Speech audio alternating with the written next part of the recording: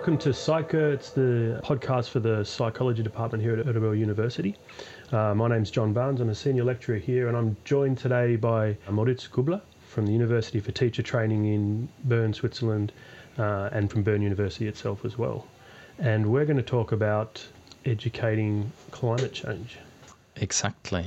Or how can we use climate change and the proximity to climate change in order to use it as an educational strategy to engage climate action among adolescents? And that's kind of my PhD project. Yeah. And it's a joint venture between the University of Bern, where I'm at the climatology group, and then also of the University for Teacher Training in the canton of Bern. And I can't help but do this, but you've got a bit of an interesting background.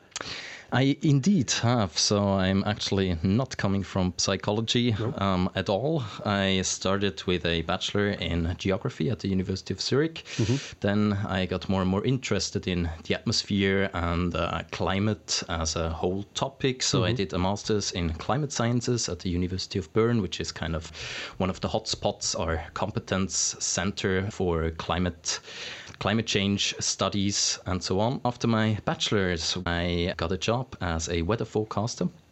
So for different private TV, radio stations, we wrote newspaper weather forecasts and so on. And that's actually where I realized that how difficult on one hand it is to communicate abstract phenomena such as climate or weather of the next day even to an unknown public or the general public, but also on the other side how much I like it to do it. And so that's actually then when I decided to go further into communicating and educating people about weather and climate. So you were literally the guy on TV.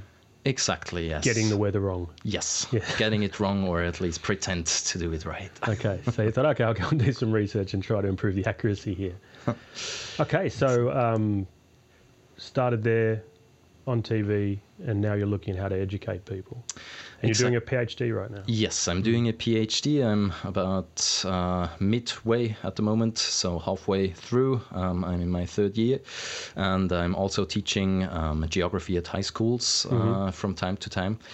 And actually, it's funny because there were some studies that were stating that based on empirical results that the most trusted communicators for science are indeed weather forecasters and teachers. Yes. Okay, I would not have picked that at all. That's a very counterintuitive result right there. Especially when it comes to climate change, that those are the most trusted messengers. Okay, interesting. Yeah. And so just quickly, how did you end up here visiting us? So you're here for how long?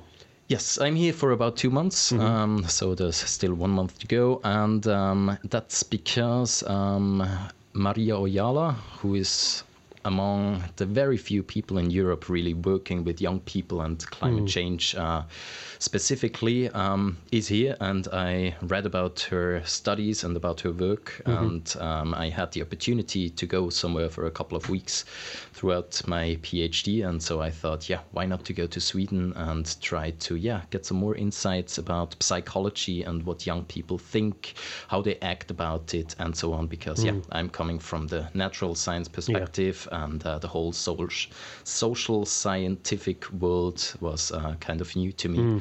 So there was a perfect opportunity to do so. And that's brought you here. Okay, so what is it you're doing just right now? So right now, actually, in my PhD, I'm trying to see what happens if you approach climate change to young people. So there have been various studies among the general public, for instance, that found that climate change is perceived as something that is very abstract and distant. Yeah, okay. For instance, let's take the example of climate change. Let's take the example of CO2. So CO2 is a odorless, invisible gas that's all around us. We don't smell it, but we're all in there. It's all around us. And this should be the main cause now for the biggest threat, or one of the biggest threats to society of this century, and also how climate change is communicated in many different formats. So if you imagine those graphs of the mean global temperature until the end of the century. The sort of things that Al Gore was presenting in his famous documentary. Exactly. So you have like different model projections or different scenarios reaching from 1.5 degrees Celsius up to 4.5 degrees Celsius by the end of the century. And if you confront people with those graphs, it's hard to imagine what will the consequences be for you yourself, for a person, because I guess none of us two will be living until 2100 in 100 years. So our mind is not made, the human mind is not made for making decisions that go beyond a couple of days or weeks. We're made for ultimate cause-effect relationships. And also when it comes to, for instance, global average temperature, this is a temperature that will never be felt and has never been felt by a human being. It's a construct of different measurements being averaged from all over the world, from different climate zones and so on. So it's a global mean average that is hard to feel, so nobody will ever feel it. And also the huge uncertainty behind those 1.5 degrees Celsius and 4.5 degrees Celsius. So what does it mean for us personally? Or so, for example, what does it mean for me if it's 1 degree warmer or 2 degrees warmer? Exactly. And then obviously, depending on where you live, that's two very different things. Exactly. Being in Sweden, I could imagine 1 or 2 degrees warmer might be quite nice a lot of the year round. Of course. Where I come from originally in Australia, no, that's not nice. We don't need it any warmer. So of course. Yeah. So it's very individual and subjective how you kind of respond to these communications. And so yeah, but let me maybe take another example.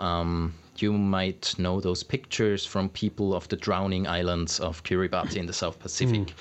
So if you confront young people with those pictures, or if you try to educate them about the impacts of climate change by using examples that are from far away because they're already feeling the effects right now, then it's hard for them to be kind of emotionally attached to those people on this image, for instance, or then to be emotionally detached. They know this kind of landscapes, maybe from the holiday, but except for that, they don't have any emotional connection to those They don't really places. relate to it individually. Exactly. And that's kind of the idea behind those psychological barriers when it comes to this gap between knowledge and action, because most probably young people of today's generations are the best educated generation ever about climate change. But on the other side, for instance, in Switzerland, it's exactly this age group between 18 and 24 that travels by plane the most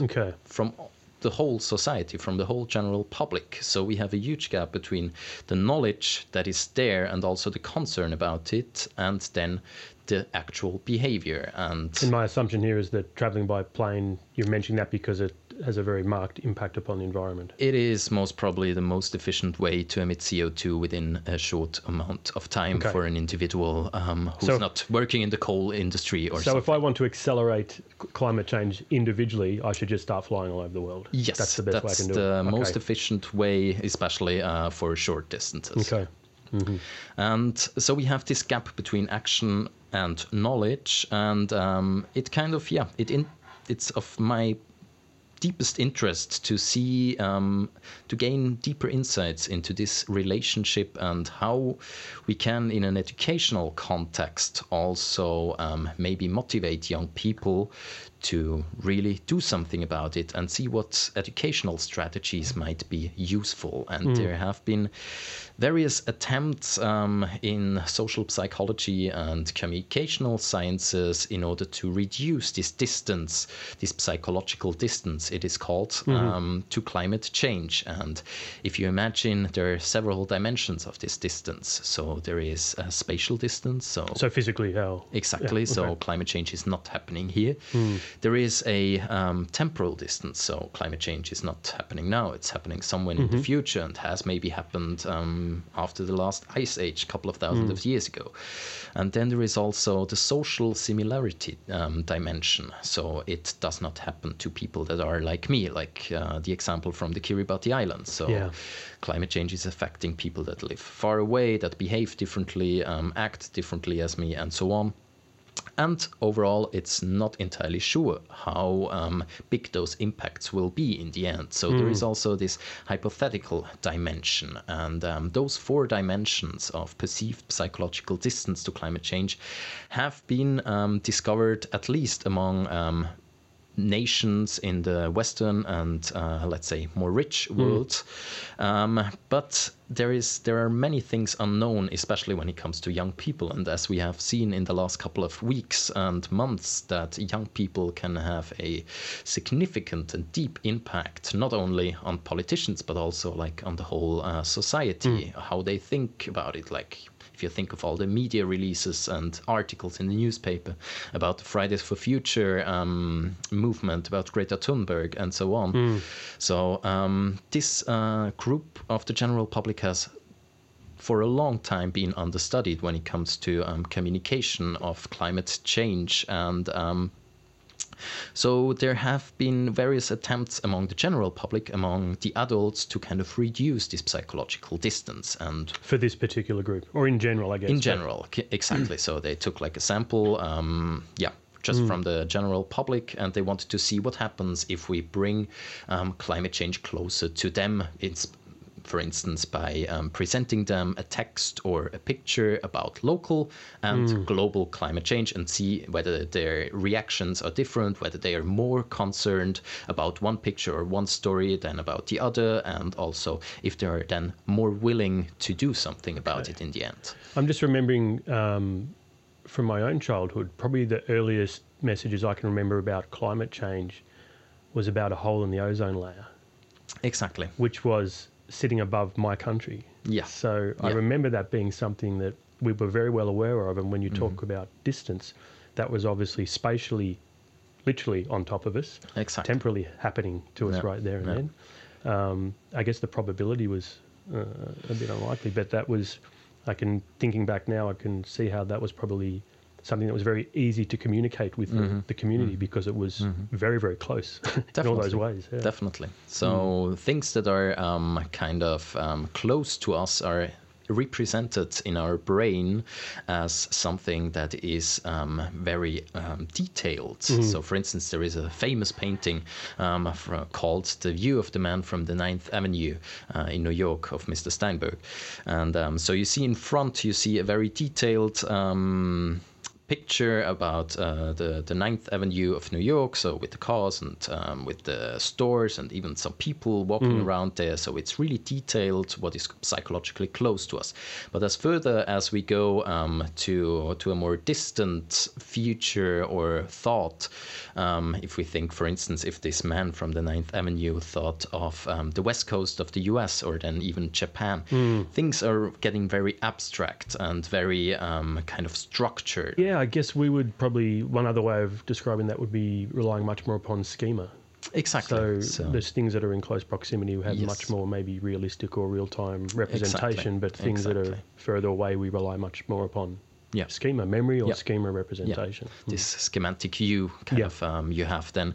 And so this led to a number of studies that tried to reduce this psychological distance, see what happens. And there research has identified mixed effects, because like behaviorally tensions when it comes to environmentally friendly behavior are not only depending on the risk perception or level of concern about it. It's all about values. It's also about worldviews, political identities, and so on. So depending on which kind of target group you're communicating to, these effects might be different. So they saw, for instance, that people with a very ideologic and self-transcendent value orientation are actually more prone to react to a framing that is more global, because they care about people in other societies and so on. And so a more liberal thinking might be more prone to communicating is as a global threat to whole humanity. But if you're more conservative, then, for instance, you care more about your like really close surroundings, about your country, for instance. And so then you might be more prone to a more local framing of climate change. And is that something that's actually shown in data, that you get that difference between liberalism and conservatism? Yes. And I'm just reacting to that because I'm aware that conservatism has a fairly strong genetic component. All right. I didn't know that. Yeah. That might be interesting. But also, I mean, there has been this study just quite lately in Nature Climate Change, where they investigated what happens if you teach young people or children at school about climate change, and then if they have to communicate with the parents about what they learned in school, one could see that actually one could measure that parents are getting more concerned about it just by talking to the children. So that kind of the knowledge that has been presented in school was mediated through the kids to the parents and made them more concerned about it. And this kind of highlights the high, how should I say, this highlights the significance of young people and children when it comes to communicate climate change, for instance, or environmental problems. And this is actually also one of the reasons why I'm doing this study, because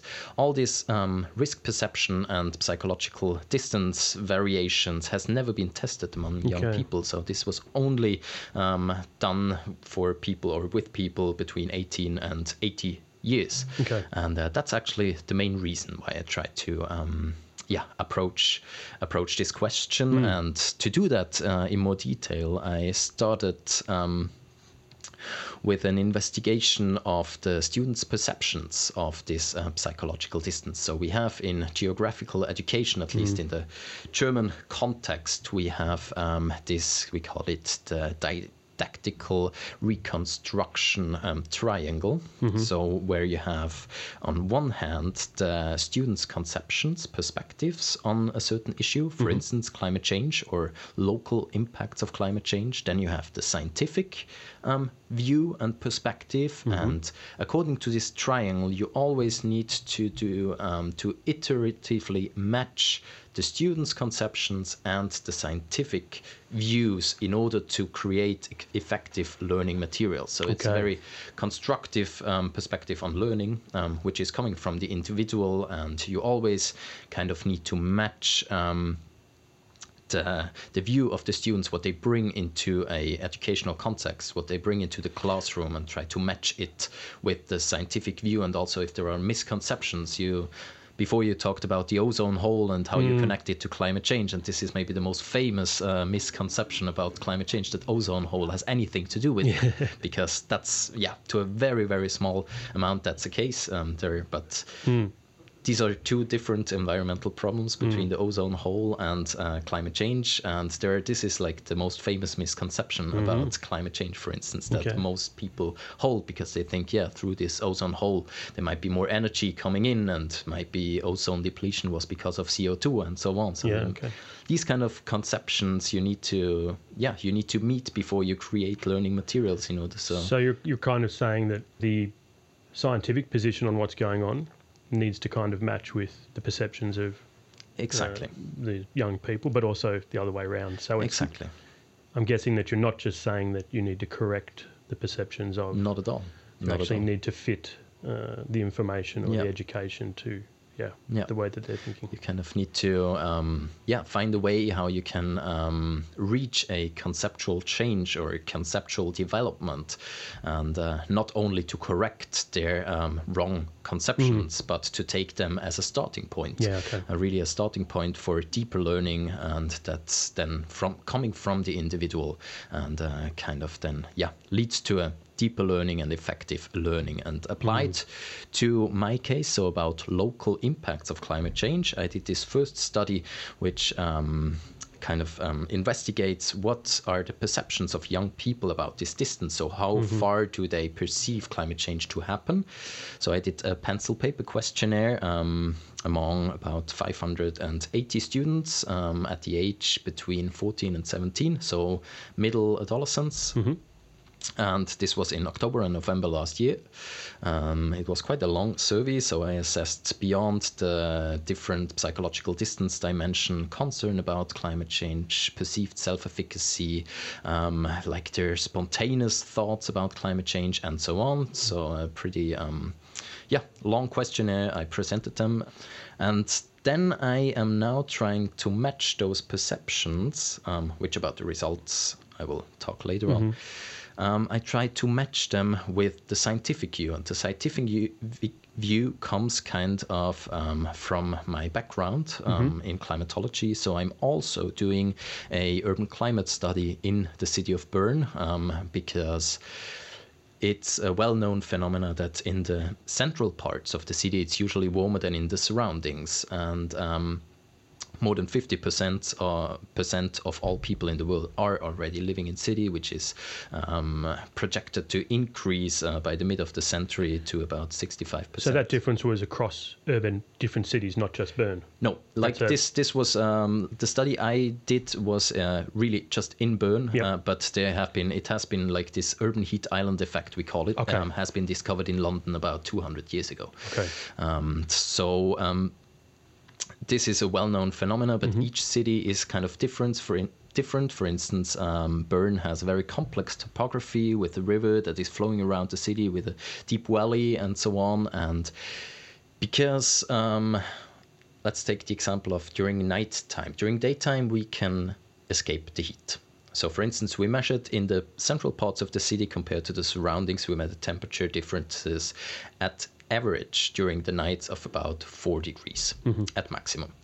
So if you're now having a climate projection that says for a station outside the city, and most climate projections are actually, climate models are not taking into account this urban heat island effect. So if you have a certain projection for about 20 degrees minimum temperatures throughout summer in the year of so and so, then this effect adds to these climate projections. And given that many old and vulnerable people are actually living in cities, this makes it very important to find out which places are especially hot or warm during nights, because during the night we cannot escape. And is there much difference within a city? As well, yeah. There is. So yes. For instance, between parks and city forests, and also between, we call it blue infrastructure. So if there are small ponds of water and so on, this makes a huge difference. And so there are several things you can do about this urban heat island, and it's important to know where you could do what, and to also calibrate the models with high quality data. And you're mapping this within exactly a heat map to see where the hotspots are. Yes, where the hotspots are, and we did that last summer. And last summer was also here in Sweden extremely hot and dry, so it was very nice here last summer. It was for many people as well. Coming from a warm climate, this was very nice. Of course, and I would admit that I also enjoyed last summer very much in many times, but it also makes you concerned about if this happens every second year in about 50 years, and that's what it's projected to be actually. I think there was actually a drought here last year. Yes. In summer. Yeah, it was a huge drought. We had like forest fires in Sweden and so on. It was in some places the driest half year or summer half year in Switzerland ever measured, and so on. So we have an example of present climate change, because it has been proven in studies now in detection and attribution studies that last summer was indeed influenced, significantly influenced by anthropogenic greenhouse gas emissions.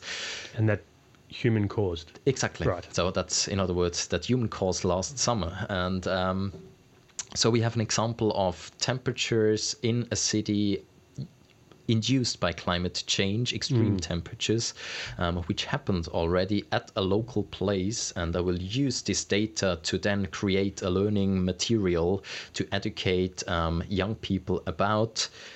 One group will be educated about climate change in the city, urban heat in Bern.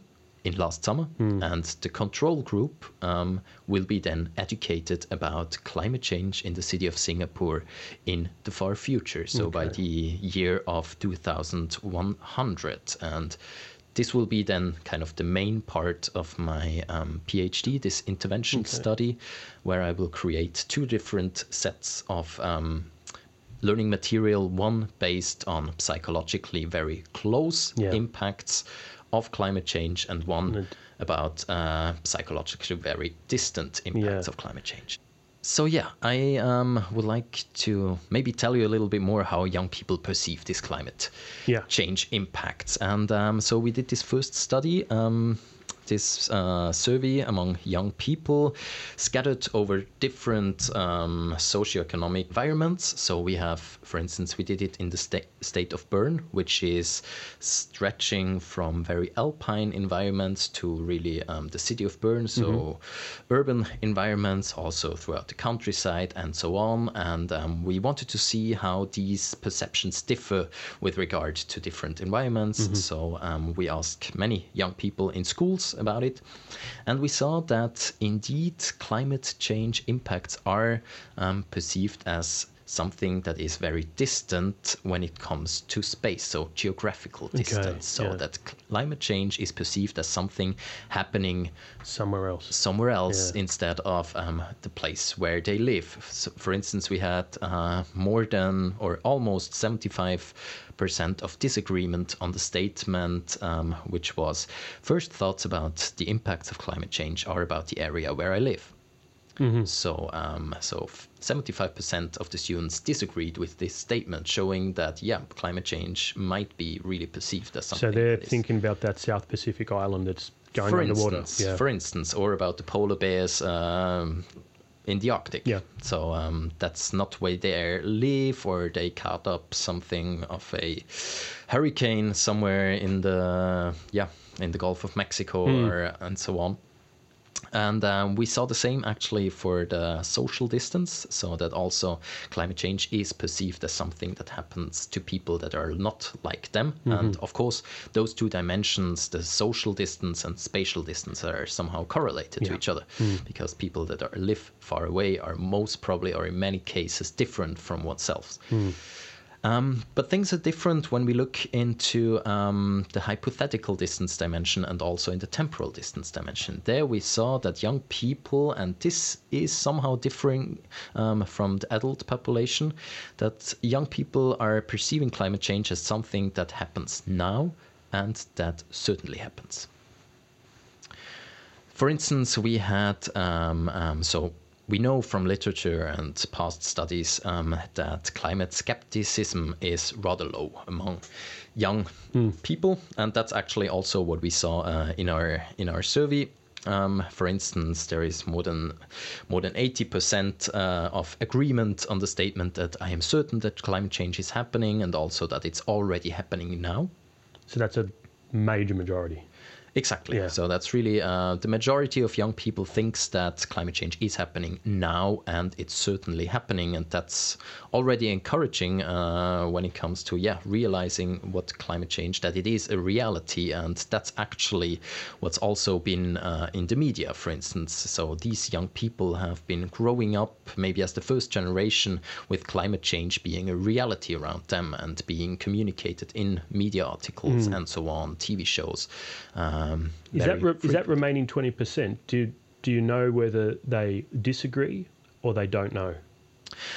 Actually, there is among those remaining 20%, there is about 15% that chose the neutral answer. So neither agree or disagree, and only about I would say 5 to 7% are disagreeing. Okay, so you would say a very small percentage are, not that you would attribute this label to people that age, but are climate science deniers. Exactly. And still you don't know. This is, so we assessed uncertainty. So it does not have to be kind of climate change skepticism. It might also be that, I mean, in some classes when I did the survey, there were really people that had never heard about climate change.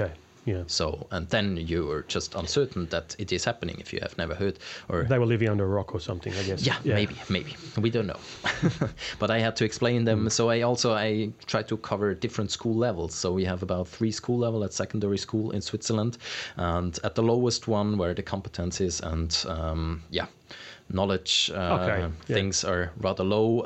What age roughly was the lower? It was between 14 and 17. So it was like it's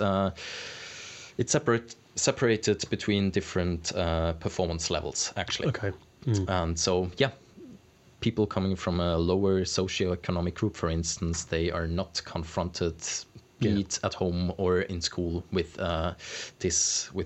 climate change as a subject. And also, you must know, in Switzerland we have a system that after secondary school you either go to high school or then to a vocational school. Okay. And usually during this last year of secondary school where I did my survey, the focus is really on finding you a place to work after school. Yeah, okay. And especially, so they just don't care about other things than about finding a place where they can go for the vocational education. Fair enough. In the end. Yeah.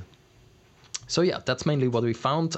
So there is a dependence on what dimension on psychological distance you're looking at. And then we also want to know, but does this translate into concern about climate change or worry about climate change? And there we found that indeed, among different factors, for instance, values and attitudes, self-reported knowledge, or then socio-demographic variables such as gender or school type, we saw that psychological distance is indeed explaining most of the variance and most of the concern about climate change, about 44%, and is kind of negatively correlated to concern about climate change. This means that the more you perceive climate change to happen far away and not now and not at all maybe, the less you are concerned about climate change, and vice versa. If you have a very close perception of climate change being right now happening with me, for instance, during last summer, the more you're concerned about it. And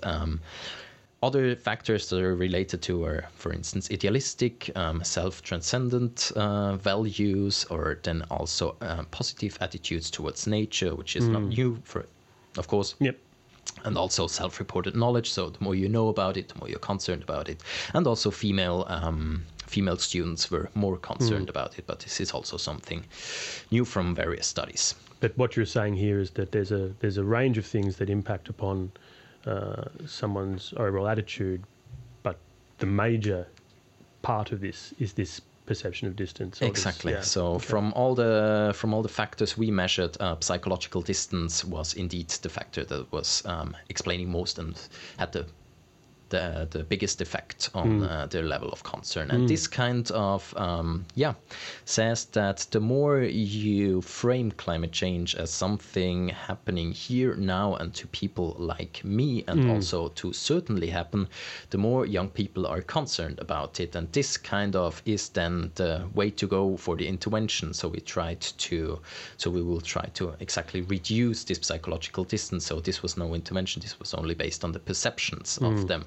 And then we will see what happens if you really reduce this distance actively. And of course, also, it's not only about climate change concern or worries about climate change. Other emotions matter a lot as well. For instance, if you have positive emotions about it. So, for instance, the emotion of hope or high perception of self-efficacy. So those are positive emotions that kind of also help you to really get motivated to do something about it. And what does place identity, for instance, influence, and to what extent knowledge has an influence, and also moral beliefs. So is it just that older generations left us with this problem, or is it just do you have this intergenerational justice, or then also the international, the geographical and social cultural justice? So is it just that people in the rich world, which are the main contributors to climate change, are the ones that are the least suffering from it, for instance? What does this moral beliefs, what role do they play, and also what is the role of the peers and the family and of group identification processes. And this is then something especially interesting when it comes to this climate strikes, for instance, to see what those factors contribute to climate strike, to the motivations to go to a climate strike or then to not go there. And just for anyone that's listening that doesn't know, these are these large protests that have been arranged around the world recently. Yeah. So it's called the Fridays for Future movement, and there have been in, I think, more than 50, 60 countries repeatedly demonstrations of young people mostly, to kind of wake up the politicians and kind of trigger them, to foster them to do more about it. And I guess so far what you're saying here is that one of potentially the major reasons why a person would attend a climate strike event is if their perception of psychological distance from climate change is smaller. Yes, it's shorter. So if it's really a problem for yourself that is harming your values, your future, your goals in life, then this motivates you to not only do individual behaviors such as switching off the light, not taking the plane, for instance, but also to go to a collective level of action. So to go to a climate strike. And that's actually something I've been interested in as well. Like apart from my PhD, together with an environmental psychologist, we were wondering what are the motivations for young people to go to a strike, to participate in a climate strike, and also what are the motivations to not go there, for instance. And so we did this survey among about 860 young people. It was an online survey we conducted in last February, so it was at a very early stage of this climate strike movement. Okay. It started off, I think, to be very popular somewhere in December of last year. So by the end of the last year, it started to get lots of media attention and so on, and it really kind of got into movement in January and February. And of course, this was very cleverly planned by you guys to coordinate this with. Yes, but it was also a bit stressful to set up the whole survey and to kind of go for social action or collective action theory, because I'm coming from climatology, and my colleague, he's more into really individual behavior and individual action when it comes to environmental problems. But we thought we need to use this momentum to kind of use the possibility to find out more about how to explain this social change, and especially when it comes to young people. And also in the media there were a lot of comments about the motivations of young people. Yes, of course, they have been instrumentalized by their teachers, by their parents, and they just don't want to go to school. Exactly, they should rather go to school. They should rather start picking up waste before they go protesting against something, and so on. And we also wanted to know, like, what is the real how do these arguments relate really to the thinking and the perception of climate strikes among the young people. And we saw indeed that like the most prominent reasons to go to a strike were that climate change had to be recognized as a serious crisis. So this is kind of the declaration of the climate emergency. And that also politicians need to do more about climate change, and the young people's concerns about the future of the environment, of humankind as a total, and also about their own future. So we had about more than 90% of the participants that were going to a strike stating that these reasons were very to extremely important for their participation. And on the other hand, reasons such as I did not want to go to school or to work, or I was motivated by my parents or by my teachers, they were rated as being not at all important. So more than 90% of the participants rated those arguments or those statements as not at all important. So they were attending these events for the reasons that they say they're attending these events? We hope that they were I guess what I mean there is that when you see media coverage of these events and somebody walks up and does some vox populi and asks someone, why are you here, what's important, those are the exact messages that you hear. Yeah. So that's also how we constructed this survey, kind of. We wanted to see whether, those arguments you hear in the media, whether this holds true for a bigger population or for the whole group. But then we also, of course, were interested in the opinion or in the views or motivations for young people that did not go to the strike. And of course, this is the much larger portion of this segment of the population. And there we found that more than half of the participants found it very important to not go there because of the fear of negative consequences. So if they are not showing up at school or at work, that they could probably miss an exam, an important one, important lessons, and so on. And also it was very important for about 1/3 of the young people because that their teacher or their boss advised against it.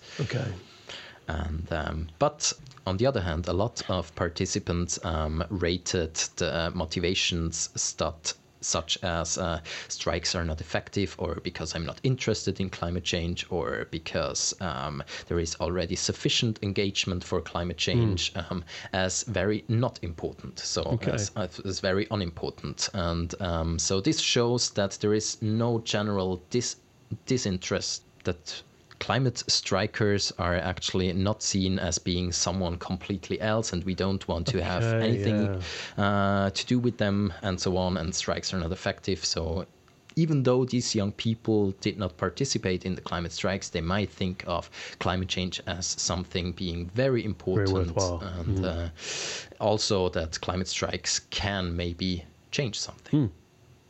Okay, that's very interesting. Yeah. So it's really not two separate groups. No, it seems like these two groups are not. We tried to kind of course, we also then looked into the actual behavior, or what they pretended to behave, or what they answered. And we also saw that the strikers are much more engaged when it comes to climate or environmental behavior. And also they perceive the efficacy of themselves and of the strikes to be higher than those who go not to the strikes. But this kind of, it seems to be not just a bipolar relationship between the strikers and not strikers, but also to have, to be more complex and to have different levels also of collective action. So, for instance, we also asked them about their most important reason. So it was an open question. They could write down their most important reason to not go to the strikes. And there we saw that many of the young people really wrote down that they first want to change their own behavior in their everyday life before going on the streets and protest against climate change to foster politicians to do more about it. So they're kind of also perfectionists in a way of environmental behavior. So they don't see collective action as another option that's on the same level as individual behavior. And that's indeed interesting to see. I'm just wondering right now, and this is going to be, I guess, probably speculation, but do you think that could possibly be a product of the way that younger people have been educated about climate change? Have they been educated around what can you do about it?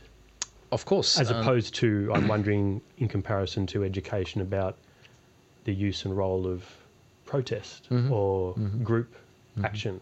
Could that maybe be a product of the way they have been educated? Because you said earlier that younger people are the most educated generation about climate change. Have they been educated, I wonder, at an individual level? I mean, the main goal of high school education or secondary school education in Switzerland is indeed to educate the young people to take part and take responsibility towards the environment, towards society, and so on. And from this point of view, yes, there might indeed be strong impact also from education on the participants. But I think there are many different factors that are playing an important role as well. So, for instance, we have contextual factors. Adding to that, we discussed that earlier. What about the weather? So if you just had a bad hangover that morning and you really wanted to go first, but then you were just too tired or whatsoever, and then I really hope that education played at least some role, but we will have deeper insight there now with the main study that we're launching right now to find out more about really also the connection between the educational context and those climate strikes. Mm-hmm. Okay. And so you're doing that going forward from here? Yes. So there will be this was kind of a pre-study, so we wanted to see whether we can do something out of it. And now it's actually right now the starting point for the bigger survey, where we really try to broaden the sample. Not in the first survey, in the pre-test, there were many high school students, and those are about maybe 20% of the whole young people, of the young population. So we also want to cover young people that are maybe not in school anymore, and that are working already. So we really try to get a more representative sample of young people and what they think about it, and also about the role of group identity, of social identity, of moral beliefs, as I said before, and what role they play in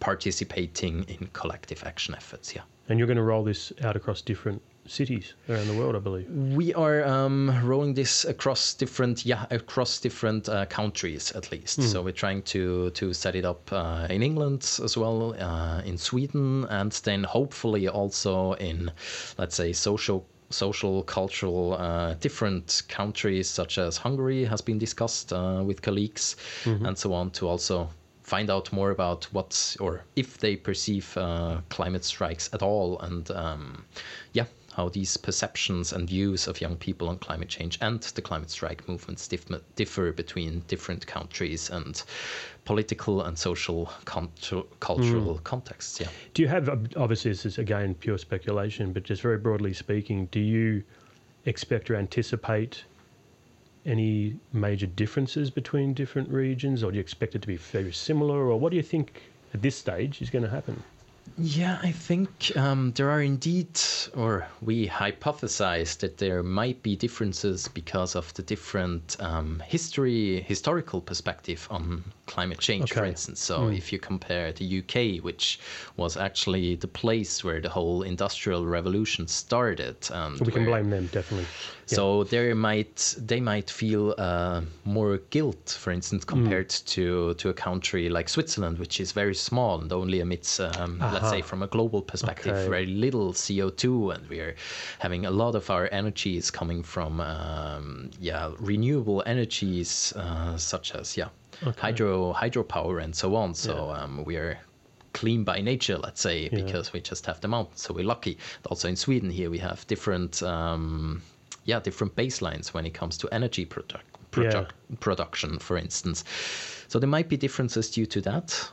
If I relate that back to my home country, we all well and truly know that we have a very large coal industry. Exactly. And we all know it, and I guess that must make a difference. Yeah. And also, I mean, we, for instance, in Switzerland, we are I think we're the second most frequent flyers in Europe. Only one other, I think the Dutch might fly a bit more than Swiss people, and so we're kind of indeed we're clean when it comes to energy production and so on. But when it comes to the super high efficiency CO2 production going there. Exactly. So that's kind of how those different sources, how the historical perspective is perceived, and also whether, for instance, I mean, we have Greta Thunberg, which might have acted as a role model for many young people. And this might depend between the countries. So, for instance, here in Sweden, she might not have had the same attraction around a person than in Switzerland or in the UK, where, for instance, the Extinction Rebellion movement is getting a lot of attention, and compared to Switzerland, where this movement is almost unknown, for instance. And that's what we're going to explore and what we're going to see, and hopefully we'll also explore things that we have not thought about it. Okay, and so to wrap this up, we're going to give you a magic wand. If you can imagine a future where you are free to educate younger people in any way you could about climate science, very loosely speaking, what would that look like? What sorts of things might you like to do? I'm a really big fan of educating young people in a very research-orientated, so by hands-on research, for instance. Okay. So if young people become to citizen science change agents, for instance, so that each class in each school has one meteorological station that they're looking upon and they're caring for, they're cleaning it and so on.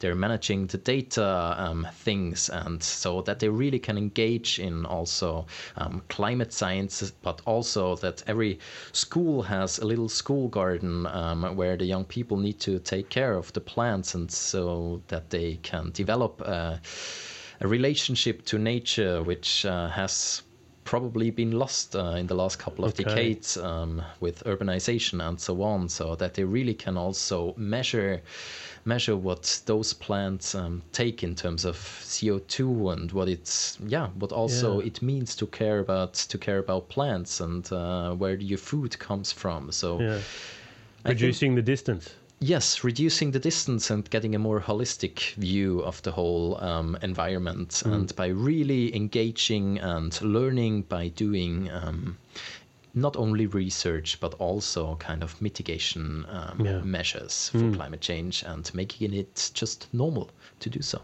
Yeah, I think it all sounds fantastic, but particularly reducing the distance between the science, not just the impact or the outcome. Exactly. Sounds wonderful. Exactly. Okay, well, I think we'll leave it there. Moritz Gubler, thank you very much. If anybody wants to chase you down, how can they reach you? You can find me on the internet. My email address, so it's Moritz with tz.gubler, Gubler, at phbern.ch. And in case you're interested, you can also write to John, to you, or then to Maria, and I think you will find me on the internet. Yes, I think so. Thank you very much. You're very much welcome.